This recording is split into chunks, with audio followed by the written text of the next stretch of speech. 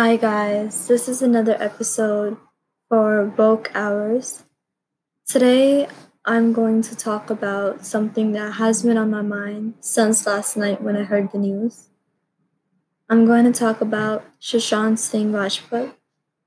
For those of you who don't know who he was a Bollywood actor and he was found dead last night in his home in Mumbai. I have a lot of mixed feelings about this, and I feel like all of us could learn a really big lesson out of this. So it's really worth hearing his story and listening to what I have to say about this. He was found dead last night in his home in Mumbai. I heard the news, but it had not settled within me. I refused to believe it. Suicide or murder? I asked, with the stillness in my voice, almost haunting in a way. As of now, it was pure suicide, I was told. The media did what they always do, pulled up his artwork, his films, dances, interviews, and splashed them onto the internet, trending number one. The nepotism artists paid their tribute to the loss of such a great soul when they walked right past him at every event, when they walked past his efforts, his passions, his interests. The rectors paid their tribute on how this is a lesson and we need to be there more and nurture our relationships with one another. When they had no issue degrading someone to a point where their talents, their hard work, their work ethics was nothing but another fool striving to reach stardom. The people do what they do best, post about him. Some posted quotations on battling with depression and mental illness, others with his memories, and some talking about how he just wasn't strong enough. Rest in peace, I whispered, despite our differences. How can someone with such intelligence, a degree in physics, an engineer, an astronomer, an artist, be pushed so intensely with the waves of life that he made his own existence be with the stars? Maybe that's where his heart was always. He belonged to the stars. He was way too precious for us. I keep wondering what was going through his mind. Did he wonder if anyone was around, listening, feeling his presence? He had 50 goals in life. How far do you push someone to not be able to check off any of their own dreams? Why did death seem more of an option than his 50 goals? Is he just another person dead? Is he just another person gone with the nature of existence? Although I don't know him personally, I miss him desperately. His soft smiles in his interviews, his goals, his persona, him. I wish I could hold him close and just let him know that he's loved. Why are dreamers paying such a price for wanting more out of life? What upset me more about this news were people's outtake on this. Of course, with the people who are privileged, who never gave second thoughts to him. This was a way for them to make money by posting all of his old songs, or by gaining more recognition by posting about his death. But some people were so departed from him that they brought up their own personal views against the fact that we lost someone who was amazing. People said suicide is voluntary, that it's a choice. But is it really when you have no one who can actually help you? When everyone is pushing you to the edge? Rest in peace, not soul but mind. I don't understand the concept of the fact that there is a fine line between facing challenges in life and overcoming them and facing injustices as a human. This new concept of succeeding despite what obstacle you're thrown at is not fair because it's injustice to begin with. There's a fine line between facing challenges in life, and there's a fine line between you losing your limit.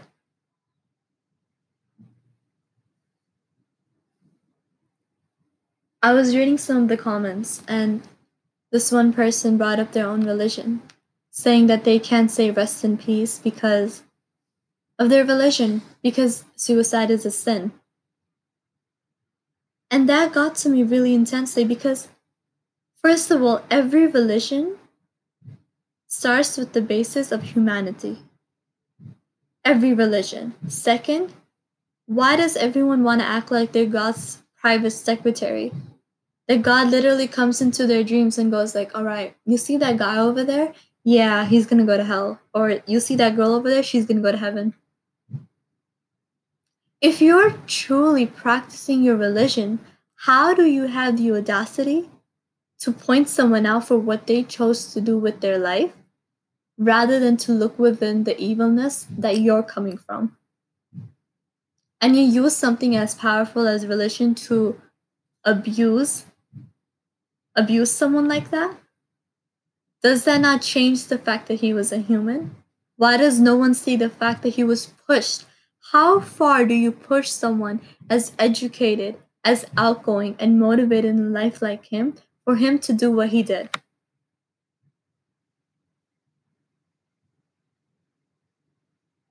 It's ridiculous to me that people don't have the basic humanity to just reflect and be like, yeah, this is our fault.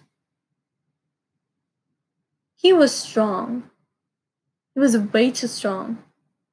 But you know who were weak? The people who chose to not see him, especially when he needed help. This relates back to me hanging out with my friend the other day. She brought up on how in her school she went to Utrecht. There was a girl who committed suicide right before the lockdown happened. People posted about her for a week. People posted about how she used to come to school making sure everyone is smiling. But that was trending, right? Oh my god, someone passed away. And then you forget about them. Why? Why do you forget about them? To me, his death is not going to be something that I'm going to forget. He left behind a legacy by leaving his 50 goals with me. And I hope that you guys can really look into yourselves and ask yourself, when is the last time I truly checked in with someone and made sure they're okay? When is the last time I looked at my own jokes and asked myself, is this appropriate or am I crossing the line? It's crazy what's going on out here. We need to be there for one another. We just need to. He had 50 goals in his life, and I made a promise to myself that I will try to achieve any of his goals. Now, his goals were pretty competitive, okay? Like, they were amazing, competitive goals. But his legacy for me are me being influenced in the way that I'm going to achieve his goals.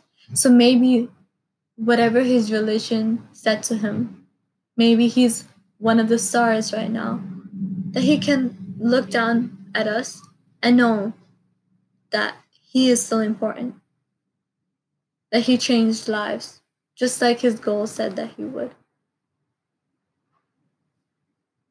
I would really suggest you guys to look at the list of goals he had and see if you guys can achieve anything.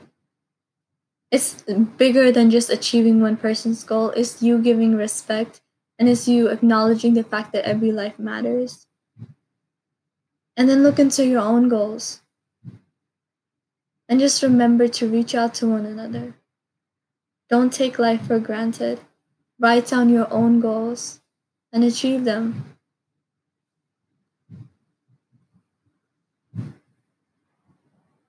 It's unbelievable to me.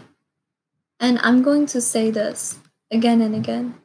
This was not suicide, it was murder. For all the people who pushed him to the edge enough for him to think that despite his intelligence, his life was worthless. So, what can we take out of this? Well, one, reach out to one another. And I mean that. Don't just listen to this and be like, yeah, I need to reach out. Text people, even the people you don't talk to. It does not hurt. It does not hurt making sure people are okay. Second, try to achieve one of his goals. It's worth it. It's worth it. It's the way you're bringing justice to him. Third, write down your own goals. Figure out how to live life to the fullest. Figure out how to be educated, how to be better people, so that we can be there for people who are going through something similar like he is and be there to help them. I hope that listening to this podcast brought a little bit more of awareness. I know it's a serious topic to start episodes on, but it's important. It's important we talk about this because it's so close to home. So I hope you guys took something out of this podcast. And thank you for listening. Until next time.